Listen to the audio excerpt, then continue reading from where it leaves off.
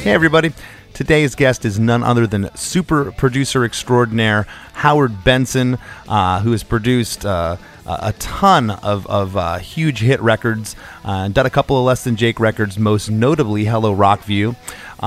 We talk about History of a Boring Town and how that was the first song Howard produced that he was truly happy with. He talked about how the end of Big Crash brought him to tears because it was such a big dramatic ending, and how he applied that to future songs that he produced. We discussed a lot about the emergence of Pro Tools and how Howard was way ahead of the curve on using it. Howard also shared how he packed up all his stuff and brought it to a small studio in Florida that was more or less a demo studio to record Hello Rockview, and how he's super competitive as a producer, takes on every project, wants every other producer to die, and compares himself to Michael Jordan in his competitiveness. For all this and much more, stay tuned. Hey, have you heard? Krista makes a podcast. Hey, have you heard? Krista makes a podcast. Hey, have you heard? Krista makes a podcast. Hey, have you heard? Krista makes a podcast. If you remember correctly, that record, the Less Than Jake Hello Rockview record, was one of the first records done in Pro Tools that was a rock band. Yes. And a lot of it was, I had to bring the whole system down there from, I had to pack it up from LA. And anyway, I just really, learned how to use it. So I'm like, not only learning how to use it, I'm learning how to card it. So, I have to put it in all these kind of cases I had to buy and everything. So I got down to Gainesville, I think, where we did it. And I was really determined to use Pro Tools on that record. And I think the reason I bring that up is because that particular song was one of the first songs that I had ever produced that I was really happy with. And I think a lot of it had to do with because we had Pro Tools. And I don't think I could have produced any of that record on tape. And a lot of it was because the arrangements were still forming in my mind, and I'm sure in the band's mind. And in that song was one of the later songs that was written. And I remember really loving that song and just going, wouldn't it be great with all these harmonies and parts and stuff? And the fact that we had the computer to do a lot of the rearranging, to, make the drums sound really, and, time out everything, the way it is now. But, back then it wasn't done like that. Sure. Really, that was a big deal, and I just really liked the beginning of the song. When I first heard the song, I remember thinking, wow, this is a really great song. But if you remember, there was no chorus in that song.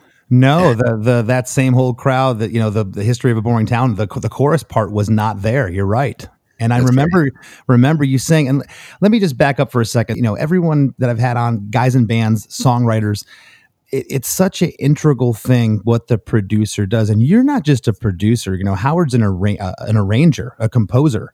And that I have to really, really stress, because, you really taught us how to, the songs on Hello Rockview were pretty primitive, and we went in and you were teaching us how to, no, there should be a bridge part here. This should do this and do that. And that's where Pro Tools came into play, because you were starting to flip. I'd come into the studio the next day and you'd be like, listen to this. And the bridge wouldn't be where it was at the day before. I'd be like, whoa, that's cool. Yeah. And that was something that really, if you were accomplished, there was a time when it was sort of like the Renaissance in paintings or something like that, where, when Monet was painting, where you sort of he was before Monet, everybody had to go through the officials to make the record, their paintings correct. And with Pro Tools, it opened up the ability to do a lot of the things that guys Bruce Fairbairn and guys back then, Mutt Lange, and those guys were doing, because they had so much money to do records. They had a whole year to do records, and, all the cutting tape and the ways of thinking about songs. Because our budgets weren't as big, we had to do that in one shot. We had to get the drum arrangement right away. We had to get the guitars right, the vocals, all the stuff, because it was on tape, and we were kind of stuck with it, or we had to sit around and punch and punch and punch and punch and punch. And that was with a band like you guys, especially with the horns and everything, it makes it a harder record to make, because you're dealing with you have to make all the decisions up front. And I wasn't thinking that way as a producer. I was thinking at that point into the future, thinking, wow, I have the ability to act like those producers, but with the computer, it levels the playing field. Right. And What convinced you in 19? That was 1998 we did that, early 98. What convinced you that this was the future? Because certainly, innovations and technology, things had come in and out that you saw come and go by the wayside. What made you go that aha moment?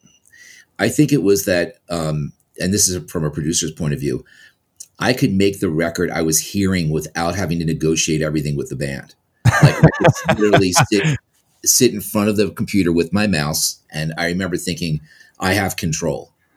I have the mouse. And back then, no bands knew how to use Pro Tools, right? No. That took 10 years almost, or even longer from when we were using it, when I started using it.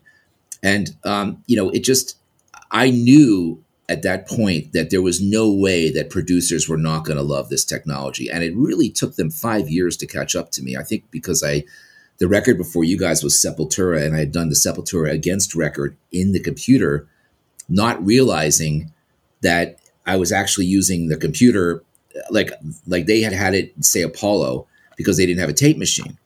So that's the only reason I got into it. And when I used it, I went, wow, this is pretty powerful stuff. Can I imagine I could apply it to like a pop rock band where you can really, because like Sepultura, bands like that, the computer's important, but they're going to put down what they're going to put down. They're not going to like rearrange things. It's very much like almost progressive metal stuff, Here's what it is. Yeah, it is what it is, right? So I kind of like thought, okay, with a band like Less Than Jake, I was willing to pack up all that stuff and bring it all the way to Gainesville. And I remember in the middle of Boring Town, and this was a big moment in my life, and you guys probably didn't realize this was happening, but I was, the computer was crashing all the time. Okay. And I remember that. Yeah. And if you looked at Pro Tools sideways, it crashed at that point. So I was using 2 gigabyte removable drives to try to get more and more space, but you had to literally delete audio all the time just so the damn thing would fit in a record, right? So I call up DigiDesign, and they used to answer the phone, like which is amazing. I was like, hey, it's Howard. Is Steve there? Let me get him. So I talked to, say, Steve, the IRQ, because I was using Power PCs back then, the Mac that was on the Power PC. Right. So the whole system was all screwy, and it was thrown together. Basically, it was something that Steve Jobs came in and got rid of right away because it was so bad. This the thing. But anyway, I'm talking to the guy in DigiDesign, and he goes to me, we've got this kind of plugin that we got from a company up here that does stuff for the Army. And I said, what is it? They go, well, it's a company called Antares, and they make a plugin that can control the pitch of vocals, like a vocal tune, an auto tune. And I said, well, just send it. And I remember a couple of days later, it came to the studio in a little envelope. It was a floppy disk. It was Auto Tune 1, and there was nothing to it, just a knob, and they wanted me to try it out. And I remember when we were doing Boring Town or Metalheads, I'm not sure which ones of the songs, but you were singing, and you have the more tunable voice because your voice is more like straightforward. Roger's a little bit more all over the place, but it worked on both you guys. And I remember putting it on and going, oh my God, like these guys sound like they're all like, and I know with Less Than Jake, it's more of a punk ska band. So pitch wasn't like that big of a deal. It was more like the vibe, you know what I mean? But I started going, wow, I can actually, so I ended up using that plugin. And I remember when I first put it on, and it was on, Hello, it was on that song, Boring Town or rock, yeah, Boring Town. I thought it was on Big Crash because I remember I was working on both those songs at the same time because Aronson loved Big Crash. Right. And I remember that and Boring Town were a pair to me, like in the same moment. And I don't know which song I put it on, but I remember thinking, wow, listen to the way those harmonies sound, And then I started to produce the song more and more with that big ending. And I wanted it to be epic. And I remember thinking, I've never been able to really make an epic song. And the way you guys could both sing together and you could harmonize, and with the horns and the drum, and Vinny's sort of okay with that kind of drama in a song. It was the first time I got a song that I listened to back and I went, wow, at the end I was in tears. Every time the song comes on, I still feel that feeling, Oh, that's because awesome. It's such a big ending, Yeah. and I applied that to like Youth of the Nation, and I applied that to like Move Along. Those are the same kind of songs. Like they have big endings and they have epic sounding material. So that was why I brought up Rockview and I brought up Boring Town because, I thought Big Crash was good, but we never quite accomplished the same thing. I'm not sure Yeah. what it was with that one. It just, Well, that song goes through 3 different key changes. I thought I was being clever, and sometimes when you're clever, it turns into crap. well, Craig loved that song, and I tried to give him his due. The one funny thing about Hello Rockview, and especially Boring Town, if you listen to the horns, they are through auto-tune too. Oh, yeah. And you can tell they're through auto-tune. Like, that was an overreach on my part. I always regretted that. But, fast forward to mixing the record. And we went to, I think you guys had come out to Image with Chris Lord-Alge. I think you Yeah. might have. Mm-hmm. So we wheeled the computer. Now, Chris, remember, at this point had never seen Pro Tools. You guys were the first band that he mixed in he was a tape guy. Yeah, and for those of you that don't know, Chris Lord-Alge has mixed everybody. If you've heard him on the radio, you've heard Chris's mixes from pop stars to rock bands. So yeah, you go wheel this stuff in there, and he was just like, "What are you doing?" Yeah, he goes to his tape guy. He goes, "It doesn't look like tape. I don't want anything to do with it. Tell him to go away."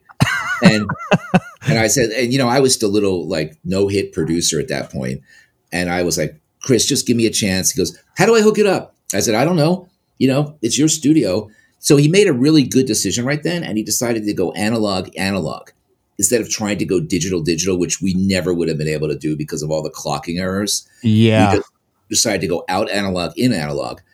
And then I was sitting in the bathroom in the hallway. Remember, there was a bathroom off to the left, over the right. You walk through it. And I hear him out in the hallway talking to the second engineer at a studio, and he goes, that fucking guy is so full of shit. This thing's a piece of fucking shit. That guy should take this thing out of here. Who the hell is he? And I remember sitting there going, "Oh my God, like this sucks. Like, this is my second meeting with Chris Lord-Alge, and it's going south.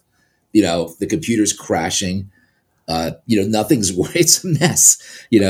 But then when we got it up working, and then one thing we found out about autotune is I had it on your guys' voices, but I didn't know how to print it at that point.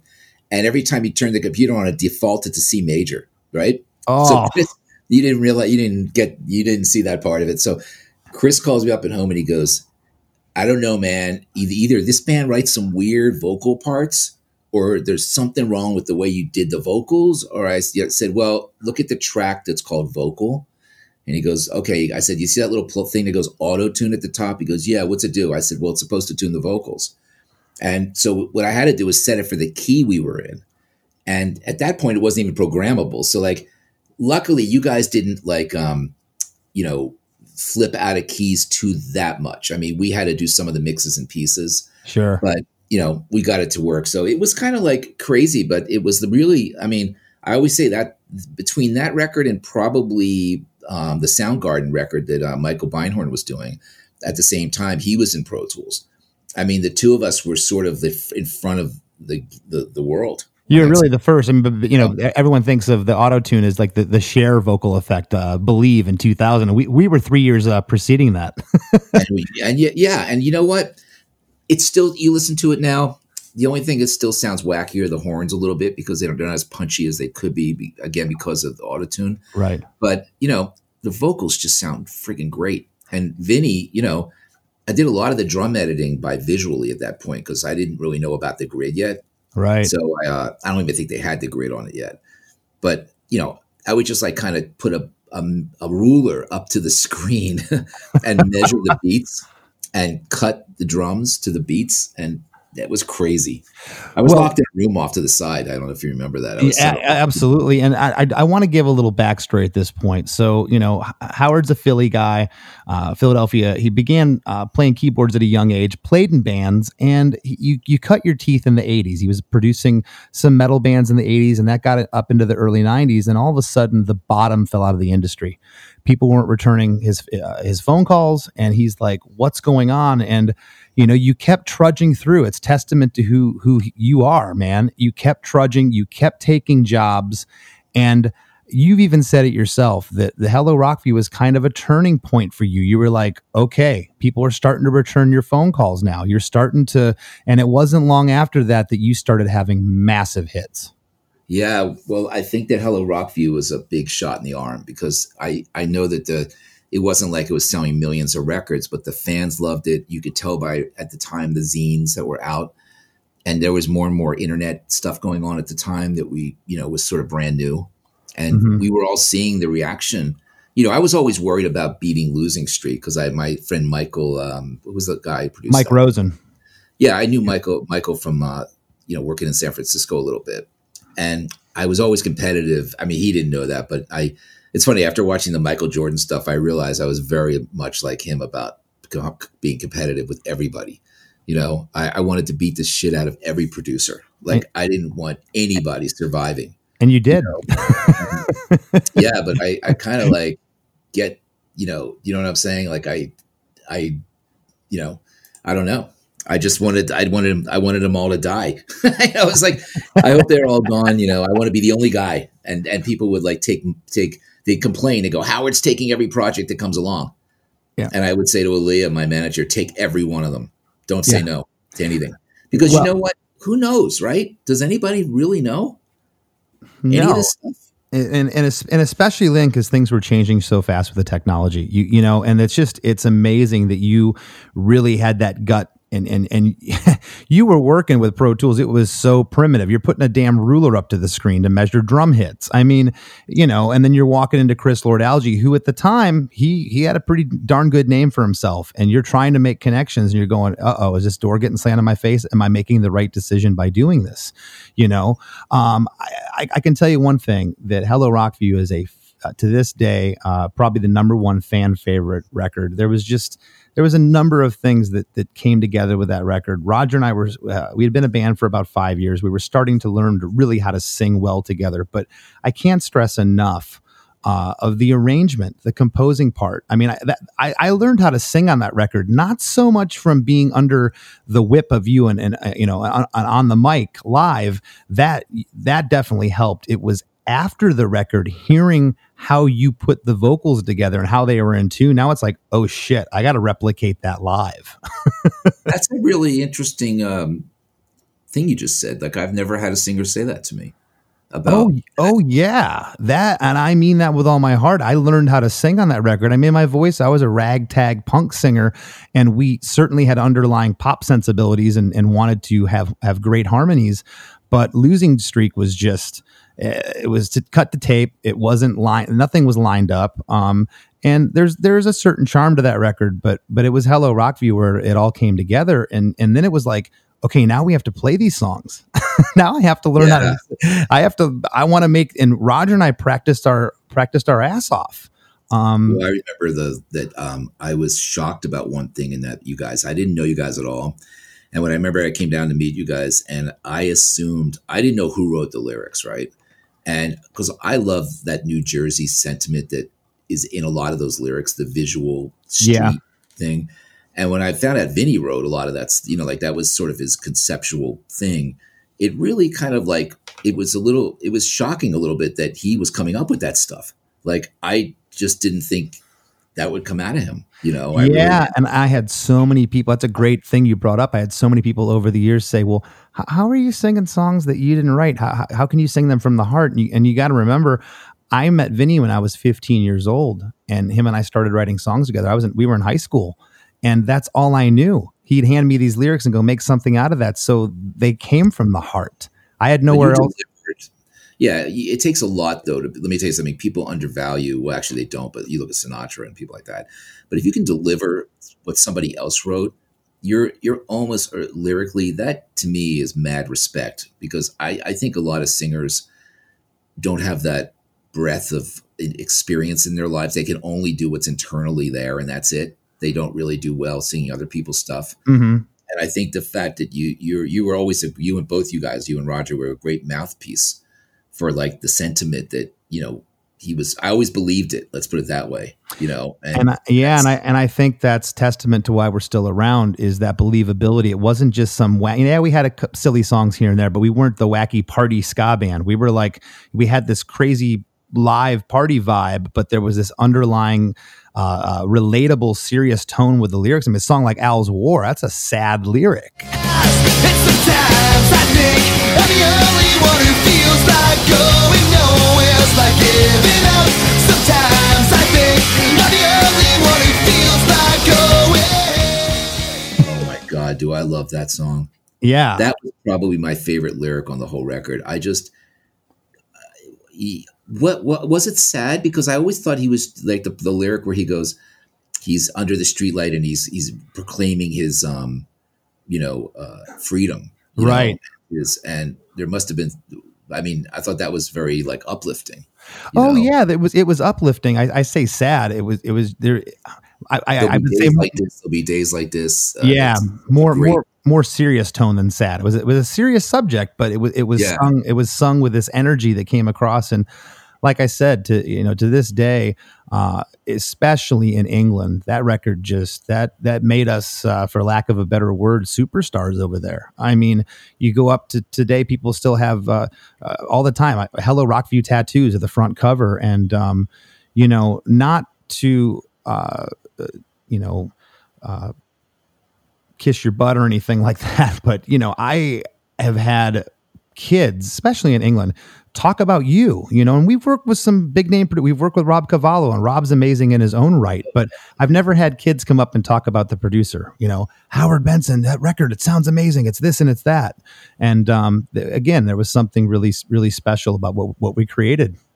Well, I'll tell you one thing. It couldn't have been in a worse like place, because I mean, we were in a studio that was like old, kind of run down, in Gainesville, which was empty of people at that point. And, yeah, we recorded in the summer when the school enrollment goes from 50,000 to about 10,000 people. So it was a ghost town. And we had Howard put up in this section of town. It was one of those suites. It has like a little kitchenette in it. Yeah. And we shoved you down there in a rental car. And you and I talked about this not too long ago, which is crazy. There was no internet, no way to pass your time. You weren't a drinker. You weren't going to be going out to the bars after the sessions. You were a family man at that point. And I said, what the hell were you doing when you go back? Because I could say exactly what I was doing. You said you were playing video games. I was playing Nintendo. I dragged my Nintendo NES down, and I played I think I was on Mario Brothers 2 at that point. Like I was the girl. I was playing the 4 characters in that one, and they're in the sand and all that. I just got stuck on that, and Mega Man, and Oh, because nowadays you would take your session home if you wanted to and work on it. Okay, well, of course, yeah, that's what we would have made the record. Probably not faster, but it would have been a different vibe. But yeah, I used to go to the studio though on the weekends and do a lot of editing. Yeah, and I remember, we respected you for a number of reasons, but you were an LA producer. It was like this big LA producers come. We never worked with anybody like you. And I remember you were in that little room, and this, Mirror Image in Gainesville, guys, is a really small studio. It's a demo studio, basically, that we were recording Hello Rockview in. And we get this guy from LA to come in, and he's in this little room editing on this new system, Pro Tools. There's Howard in there. And I remember you threw down your headphones. You're like, can I get a fucking second in here? And we're like, a second? You need more time? You're like, no, a second. We were so green, we didn't know what that meant. He was asking for a second engineer. There wasn't even a second engineer in Gainesville, let alone at Mirror Image. I remember that. I used to be a lot more feisty back then. But who was the engineer? What was the guy's name that did the recording? Bob McPeak was there, and then we had Steve Kravac. Steve Kravac. Yeah, he was from LA, right? Did he come from LA? Steve's an LA guy. Mm-hmm. Yeah. Because I think we picked them together somehow. Like I forget, he did some other records that were stuff you guys liked. He produced an MXPX record that we liked. That's what it was. And he had also done some stuff in the 80s for a Canadian band. Steve's Canadian, so he did this band that no one knows that I used to love. And so yeah, there was that was some of it. But I mean, here you were at the time. I mean, you were fighting to get your name back, because you had a decent name in the 80s. And then when the bottom fell out, like I said, it was hard to get phone calls. You had told me at some point you were kind of having doubts about a career in music still. And here you are clawing your way back to the top. And it's like, when you were screaming about the second that day, I saw your frustration. I remember it. But you weren't about to give up and quit. You couldn't. You were in the trenches at that point. Oh yeah, at that point I'd already I think that I'd switched management. I had a decent manager, and I just done Zebrahead 2. I'm not sure if that record. I think I'd done only the one yellow one at that point. But you guys had liked that band. The one on you had. I remember the yellow cover on Dr. Dream. The major label record wasn't out yet. Waste of Mind. Yeah, the yellow one, and I own Dr. Dream. That's kind of why we put it on Dr. Dream. That was a whole nother part of my life at that point. But that was also another band that wasn't quite in Pro Tools yet, but and you guys liked them because they were sort of crazy and rappy and ska-ish, and like they were all over the place. Yeah. But they were kind of similar to you, where they had a singer with a big voice who carried the choruses. Sure. And that's what you did, and you could carry those choruses. And, I just remember thinking, if we could get some really good songs, you guys had everything else going for you. You had the touring, you had the merchandise. You had a major label. Craig really believed in you, and it was all really good. We've mentioned a couple times the name Craig. Craig Aronson was our A&R person at Capitol, who ended up signing us again to Warner Brothers. So right. He definitely was a believer in the band. So let's go a little left of center here now and talk about, when did you know, at what age? Because I know you played keyboards, you were in a number of bands. I've seen the pictures, I've seen the afro. And when did you know that this is my calling? I think I can produce records. I can do this. Was it when you were producing your own bands back then? Yeah, I think it was also the lack of success of our band. Like I was in the one thing we came out to. I was working in as an engineer actually for an aerospace company. So when I went back in Philly, I went to Drexel University and got my degree in materials engineering, which is basically that mechanical and electrical. It's basically aerospace. So when I came to California, I'd worked for Garrett Air Research from when I was 21 to 25. And, I worked in leading edge slat actuation systems. I was like a full on nerd.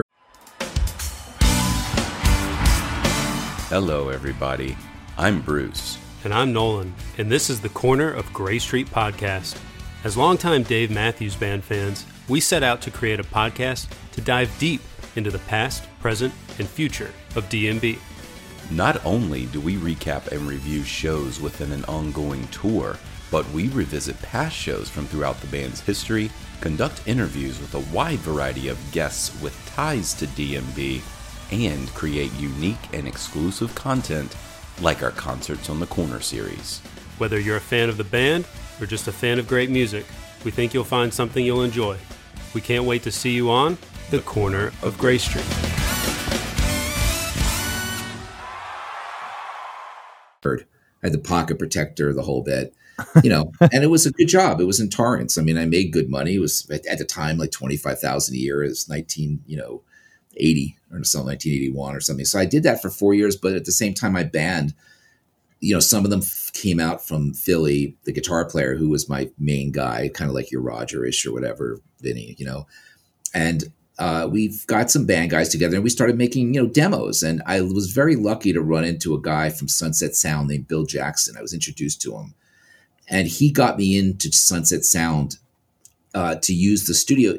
As long as he engineered was his angle, I could produce stuff. And I skipped a pretty crucial step in my development as a producer. I started producing without having any mentors. So I came straight in as a producer. I didn't do engineering. I'm talking about audio engineering. No second engineering, no coffee, nothing.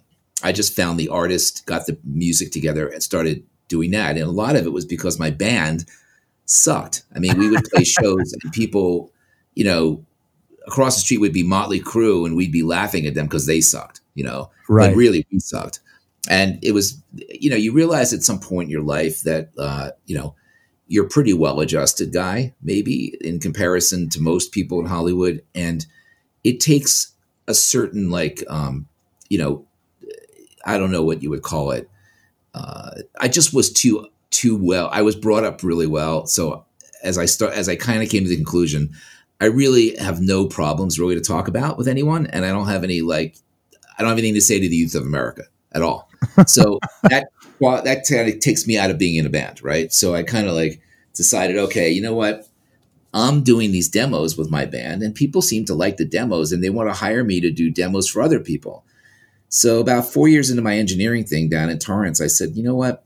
I'm going to take a couple years off from engineering, which my parents almost went bananas because they spent all this money sending me to college, and try doing producing. And you know what happens in Hollywood? Success is always around the corner. Sure. So you never quite know how far the corner really is from you.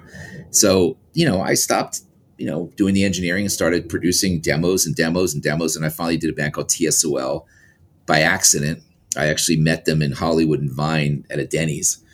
And, it just one thing leads to another. And, I think when I met you guys, there was I had gone through, I think 2 or 3 ups and downs at that point, where I was not successful, then I got a little bit of success, then I was not successful, then a little bit.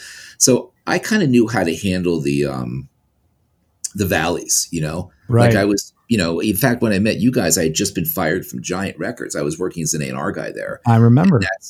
And I mean, we our label was bought by, we were folding up, and they were going to, the Eagles came back, and the guy who worked there, Irving Azoff, ran the company, manages the Eagles. So all of a sudden we decided the company wasn't really worth anything doing anymore. So I was let go, and I went through a lot of stuff like that. So it was a lot of honestly, very typically in Hollywood, you're basically failing the whole time, and you may have a little success, but nothing's happening, and you're failing and failing and failing. And then finally, I think like anything else, you learn, by the streetwise what to do and what not to do, but you really don't know it at the time. You just feel like shit all the time because you haven't any hit records, and you keep producing records and nothing's a hit. But so when you guys came along, it was after I'd done a few Motorhead records, so I started doing bigger band. All of a sudden, I kind of got my mojo back with Motorhead and Zebrahead, and then you guys came along, and really shortly after you guys, I kind of got POD, which was something that, I think by doing Rockview and by doing all those records in pre-POD and having the engineering background, the aerospace background, the computer was not that difficult for me to pick up. Uh-huh. I had already done CAD CAM stuff and designed wings for airplanes. I mean, geez, recording digital music, nobody dies, Yeah, well, that's funny you bring that up. I was just talking about this some the other day. When I first put my Pro Tools studio together back in 2003, I had never worked on a Mac before. So I had to learn how to work on the whole system. That's what took me the longest. I already kind of knew my way around recording a little bit, but that's what took me the longest was learning the computer. And a lot of people don't know what's really going on digitally. Because on analog, people, I'm talking about people of my level, they visualize the sound hitting tape and the magnetic dipoles and all that kind of stuff. And, biasing the tape and all this kind of shit. So they think that way. But in computers, we're talking about ones and zeros and sampling rate and bit rate and, all this kind of stuff that makes no sense to anybody back then. Mm-hmm. How can you record? I used to have artists say to me, I can't believe I can record into a computer and I can hear it back. I mean, at that time it was magic, because you had to use tape. Yeah. It's almost tape. It would be unfathomable if you came from a complete, I came from an analog background, but it was kind of I don't know. It also happened so fast and I was younger, but you take someone that's my age now, back then, someone's 45 years old and going, yeah, you can record a computer. They would tell you you're crazy. And they did. And that's kind of what kind of benefited me was a lot of reticence to get into it. I remember even up to 2003, I was getting projects where people would go, listen, we're only hiring you because you know how to use Pro Tools. Like the other 3 guys we talked to said, we have to use tape because of the sound and the saturation and the drum sound and all this other kind of stuff. And the more you use it, the more you realize, what really isn't that important is all that crap that they talk about. What's really important is the songs and the vocal performances and the big picture shit. Like whether the drums sound a little bit better on tape than they do in a computer or less, blah, blah, blah. That never affects anything. Nobody, no. I mean, look at what happened with the MP3. That didn't affect anything, and that made records for a while. Music sounded like shit. Absolutely. Well, you brought up a good point. So I want to go back for a second now. You're growing up. Did you know, when you'd hear stuff on the radio as a 14, 15, 18-year-old kid, were you analyzing why songs were hits at that point? Did you consciously do that? In my own way. I was actually in so many bands when I was a kid. Like when I went to Drexel, my grade point average was pretty shitty because I was in like 3 bands. I was like in a fraternity band. I was in a disco band that played down the shore in Wildwood and Cape May and all that.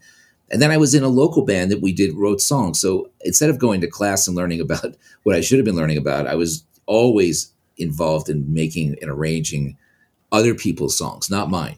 I wasn't writing songs yet. But I was always fascinated by the sound of things. Like I remember when I first heard Light My Fire, that was really the song that changed my life because I remember the sound of the organ, the sound of the Vox Continental. And I remember thinking, what the hell is that? Right.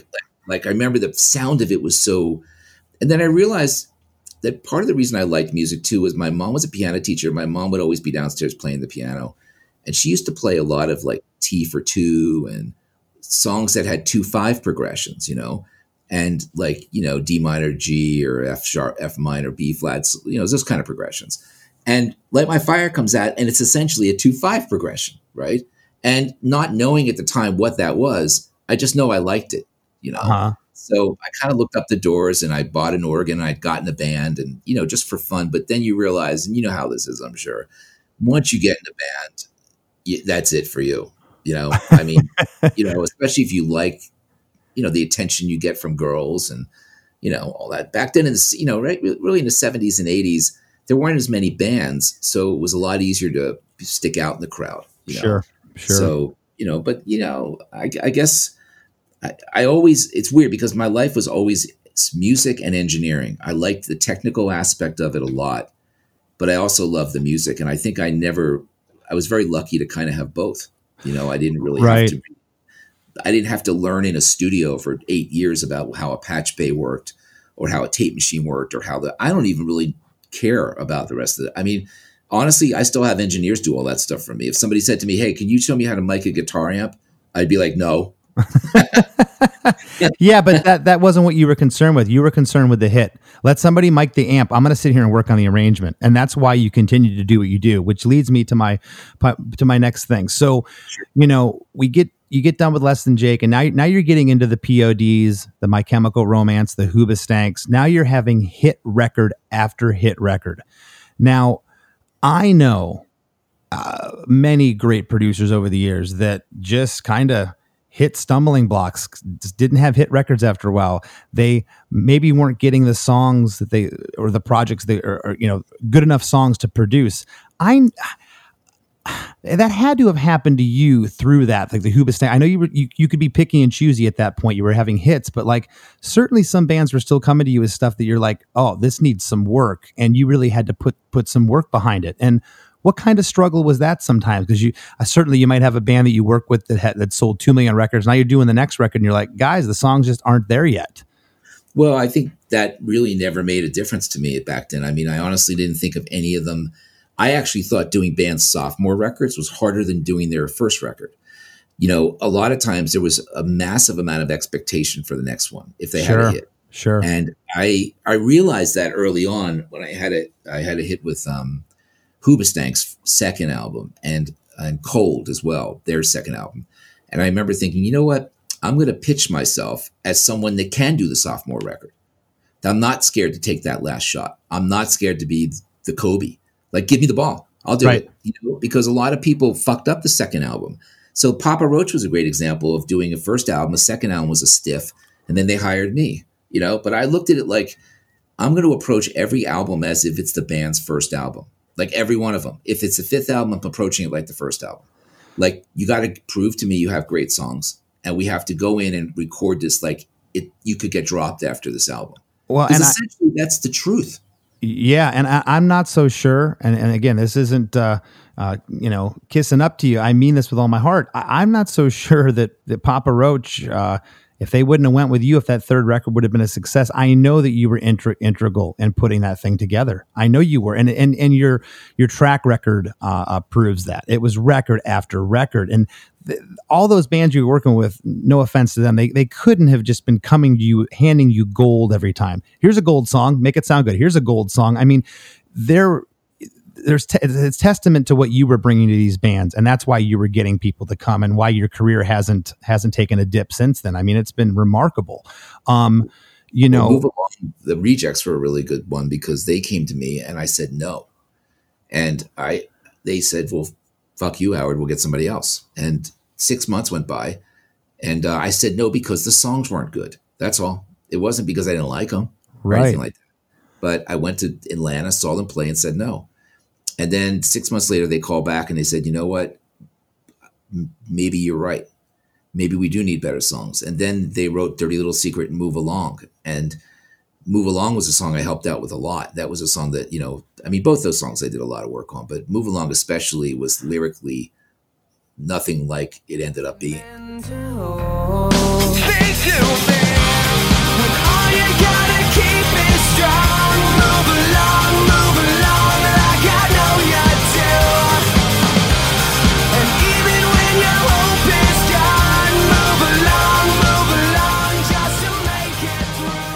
And that was just, and at the time, I felt really in touch with that kind of thing. I had some people in my life who were going through really bad times with work, like they didn't know what to do with their lives and they were frozen in place. And I remember when Tyson wrote that lyric, it wasn't quite about that, but I remember we had a late night discussion and we just said, let's just personalize that lyric. And those are the kind of things that you have to run with those feelings. You know what I mean? Like you don't know when they're going to hit, or you don't know who you're going to be surrounded with that may be echoing what somebody might say. Mm-hmm.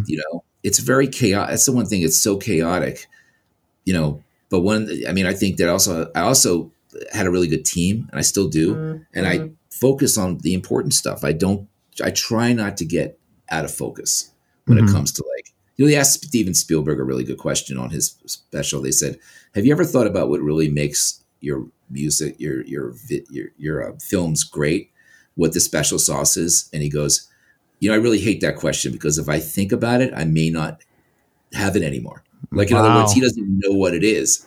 And the more he thinks about it, the scarier it becomes, and I sort of have that same feeling about things. Like I sort of don't really know what it is, but I think that it's sort of something, it's kind of like when you guys go up and play a show, you guys can go up and play a show and when you've killed it, but sometimes you don't know what day that's going to be. Like, you don't know, and some days you went up there and you thought you killed it, but you didn't.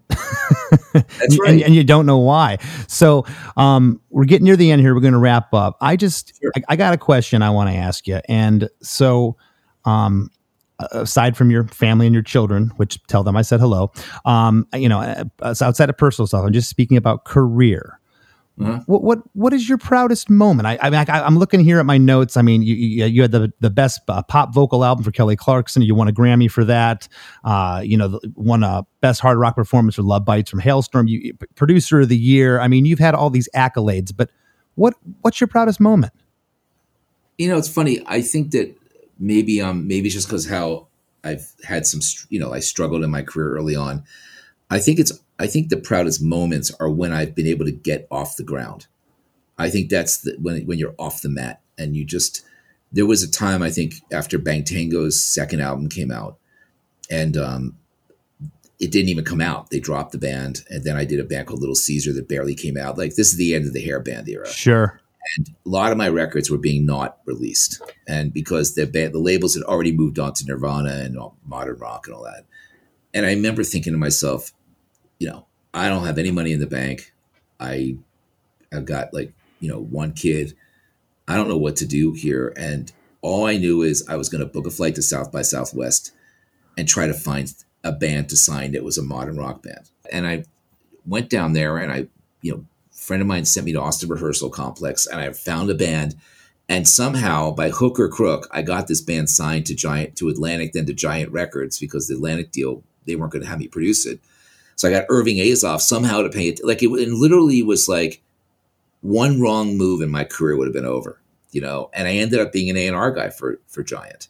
And it was the fact that I didn't give up at that moment. Mm-hmm. I think that's, I think that anybody will tell you, those are the kind of things it's the struggle that you kind of are proud of. It's not, I kind of thought you were going to say that's why I brought up the Grammys and most people that are in your position that have that type of crazy success and accolades and the gold record on platinum record on the wall. They're going to say what you said because that's really what you remember. That's the shit that got you to the Grammy. Yeah, the rest of it is, look, I'm very happy to get all that stuff. And it's very important for business to have all those gold records and platinum records. Sure. The artists won't agree, believe anything you say unless you have them. So, I think that, and that's also something when I did you guys, I didn't have any platinum records or gold records when I did your band.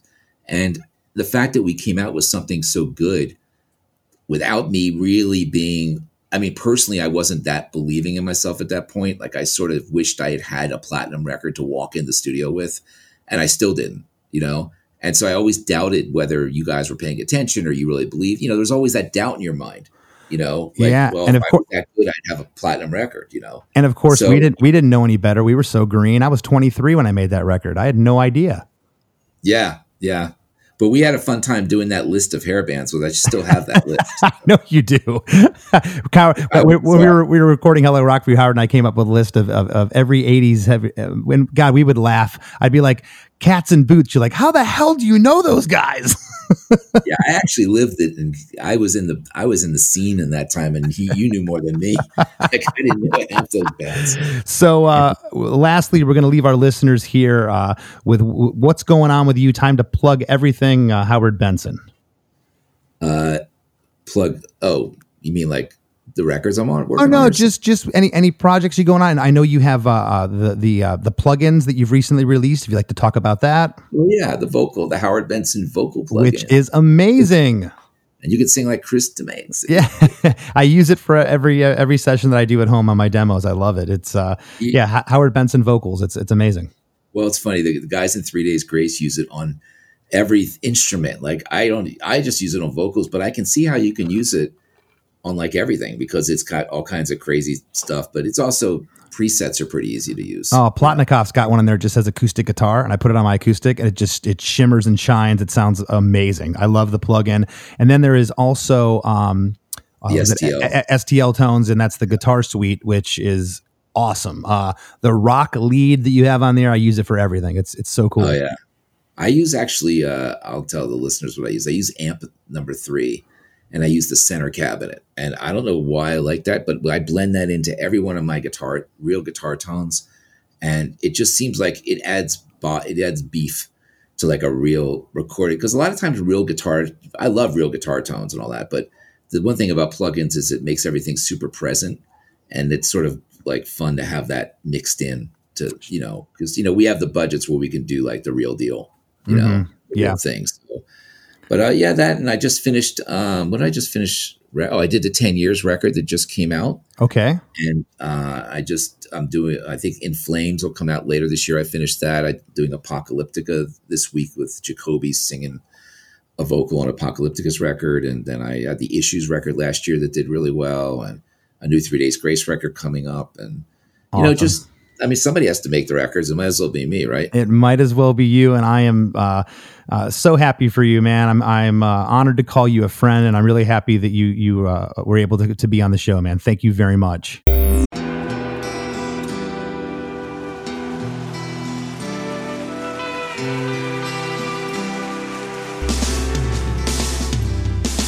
I don't think it overstates things to say that the Beatles were the greatest gift to entertainment and culture of our time. A secular religion, if you will, with their universal appeal and demonstrable impact on people's lives. I'm Robert Rodriguez, host of Something About the Beatles. With every episode, I speak with historians, musicians, artists, and Beatle witnesses, all in the service of fresh insights into the most joyous cultural entity the world has ever known. I hope you'll join me and listen to Something About the Beatles, now on Evergreen and wherever you get your podcasts.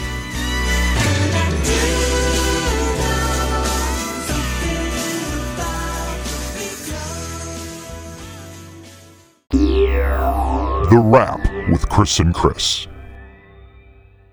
Well, once again, like a broken record, here I am again to say that was a really great episode, Chris. But I will say that this episode was supposed to be about History of a Boring Town, but it kind of went out on a big tangent of other things involved in the recording of Hello Rockview and just Howard in general. And I wanted to hear a little more about History of a Boring Town. So what went wrong? wrong strung you along. We didn't talk much about this song. So what went wrong strung you along? We didn't talk much about this song. So yeah, when I had contacted Howard, he's got a multitude of songs that he could have picked from his career. I mean, he's done everybody from, My Chemical Romance to Daughtry to Kelly Clarkson, multi-platinum, huge hit records. I was stoked. He wanted to talk about History of a Boring Town. And then just like any other time Howard and I get to talking, we tend to go off on a tangent. He likes to talk. I like to talk. Lo and behold, we talked about a ton of stuff. But Boring Town, I remember I was still living in Park 16th Apartments in Gainesville, Florida, which has been referenced in a few Less Than Jake songs. Some of the fans will know. I was living in apartment 107, which was a song on Losing Streak. Remember the song went through a lot of different changes. There was no chorus. That same old crowd. That part wasn't written, I believe, until we got in the studio. And Roger and I were living together with Vinny in 107, and Roger had decided to get his own place, apartment 22 in the same complex, and he moved. And around that time, we had convinced Capitol Records to buy us a 16-track digital recorder. And Roger was starting to learn his way around that thing. And, Hello Rockview was the first record that we actually did our own demos for. And Boring Town was one of those songs. Yeah, man, you just brought it up, and I brought this up to you about this song. You kind of brought it up in a way, but I wanted to ask you, what is the chorus of this song? Because I never thought about it before, but there's the boring life in a boring town part, which I think of as the chorus. But then there's that same old town. That part also seems like the chorus. So this is the $1 million question, man. What is the chorus of this song? Well, that's what I'm considering the chorus now is that same old crowd. That to me is the chorus, and that's what Howard was looking for, because the beginning up into that part, it's the same three chords. It's G or A, G to D the whole time. It's just kind of looped, and when it gets to that lyric that you were just speaking of, and of course all the whoa-oh-ohs are there, and it kind of I kind of thought, I guess, that was a chorus, and Howard's like, no, it's got to go somewhere else, and right. There was other things. The horn part at the end, bum ba da da dum ba da dum. That was a guitar lick that I had written. So after I don't know, maybe the second verse, it went to the bridge part, or before the bridge part, which the bridge is still in the song. It had stopped, and then the guitar just went like this thing, and Howard was like, well, what is that? It kind of comes out of nowhere, and it doesn't really do anything, and we ended up making that the horn line, which we still do a lot to this day, as we'll something we written on a guitar that translates better on horns, and or sometimes the horns do something that translates better on guitar. So it just kind of depends on what works for that particular song. Right. Hey, and it's a real testament to you guys as songwriters, and to how you guys worked with Howard and what he brought to the table, that I honestly think that even without the big breakdown, which you're calling the chorus, the boring life in a boring town part could have been the chorus. And for 99% of bands, if they would have had that song and had that, what I'm calling, what I thought was the chorus at first, the boring life in a boring town part, that would have been it. They would have just been like, well, that's our chorus. That's the song. Build it around that. And yeah, maybe there wouldn't have been a lot of changes, but we've talked about that on this podcast too, about songs where things change within the same chord progression. There's builds and melodies change, but the chord progression stays the same. So, that's cool that Howard pushed you guys to take the song there, because it just became this way more epic of a song. Well, it also drops to halftime there. So the drums, and then that's when the big guitars come in at that chorus. So it just kind of lifts that whole part, and it just kind of needed it. The interesting thing about this song, it goes to a second verse, which is a little bit shorter than the first. picks back up with the second chorus. And then from there, it goes to the bridge. And after the bridge, it goes to a guitar lead that has a interplay with some horns. And then it comes back into essentially a verse. But the verse now is heavy. It's got heavy guitars. It's not ska. And then it has an outro. A boring life, a boring town, woes are happening. So it's kind of still harking back to the verse, but it never goes back to what we're calling the chorus now. Right. And that was our quirkiness in the early days of and sometimes we try to get back to that because there's a certain charm of that. But I remember, because of course this was done on Pro Tools, that Howard had sent, I still have the cassette somewhere. I'd love to dig that out and digitize it. But he had actually stuck the chorus at the end of the song again. So after it comes back to what would be like, I guess, the third verse, essentially, he had made an edit, and it comes back to the chorus, and and the chorus loops, and it kind of just fades out. That same old crowd, and it just goes. It never says a boring life, a boring whoa, like the verse how it ends now. That wasn't there. He had chopped it, and he said, what do you guys think of this? And we were just so, for lack of a better word, punk rock. Like, no, it can't go back to the chorus. And I don't know. Hindsight's 2020. I don't think I could change the song now, but it probably should have went back to that because that chorus is so catchy. Yeah, I mean, it's great. The other thing I wanted to touch on before we finish up here is just the theme of the song, which it's another thing we've touched upon. You and I have talked about that everyone can relate to, or most people anyway, about your town being this boring place that you want to leave.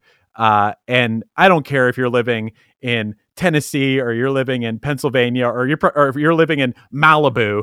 At some point, someone feels that feeling like, oh, I got to get out of this place. This place is boring.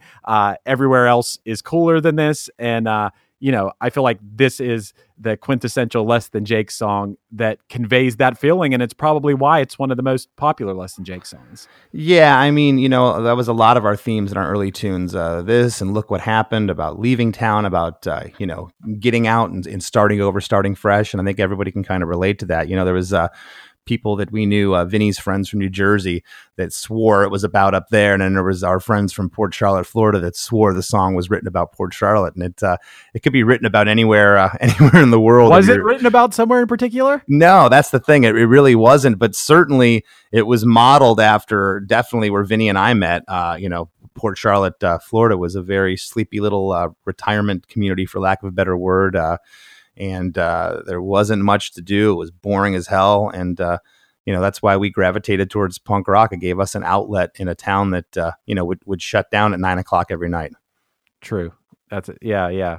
Definitely relatable to probably most people listening to this, because most people aren't living in Vegas or something like that. So, anyway, man, that's really interesting. Obviously, the songwriting aspect. I'm glad I get to talk to you. I get to interview you for a second here about songwriting. I get to play the Krista Makes. And speaking of songwriting, I hope you like my segue there. If anyone out there is interested in having a custom song written for them by Chris, you can actually do that. You can hit up Chris. Chris, do you want to tell them about that for a minute? I would love to. Yeah. Thank you, everybody out there, for the support. I'd love to write you a custom song jingle for your business, for your pleasure. Also offering, Chris and I are offering custom animation with a custom song. And you can find out all about this at KristaMakes.com, which redirects you to the YouTube page. You can see our examples. I want to thank each and every one of you. We started talking about this last week, about the animation and the custom song, and already got a couple of orders coming in. We could do animation for your band, for your business, for your family, whatever you can think of, we'd love to. I'd love to write you a custom song. I also offer one-on-one live video sessions, and for more information on all that, you can write me at KristaMakes@gmail.com. I can be found on Instagram at LessThanChrisD, on Twitter at LessThanChris, and on Facebook at the official Krista Makes. And please subscribe wherever you listen to podcasts. And if you could join the Krista Makes a Podcast Facebook group, we'd really appreciate it. And the best thing for us is word of mouth. Please tell a friend about us. We'd really appreciate it. Yeah, we got some really great episodes coming up. So, stay tuned. Until next week. See you then.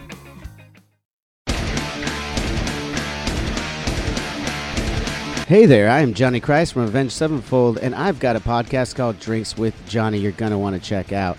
I sit down with a bunch of different people from all different walks of life, from professional wrestlers to actors, comedians, fighters, musicians, everything in between. I'm just looking to make some friends and have a good time doing it. So if that sounds like something you're into, go check out Drinks with Johnny, streaming everywhere now. Hey, this is Steve Choi, host of the Musicians Guild podcast, part of the Sound Talent Media podcast network. Within the four walls of the Musicians Guild, we'll be discussing the habits, idiosyncrasies, experiences, and general psychology of my friends and peers, all involved with music in various capacities. Listen and subscribe at soundtalentmedia.com.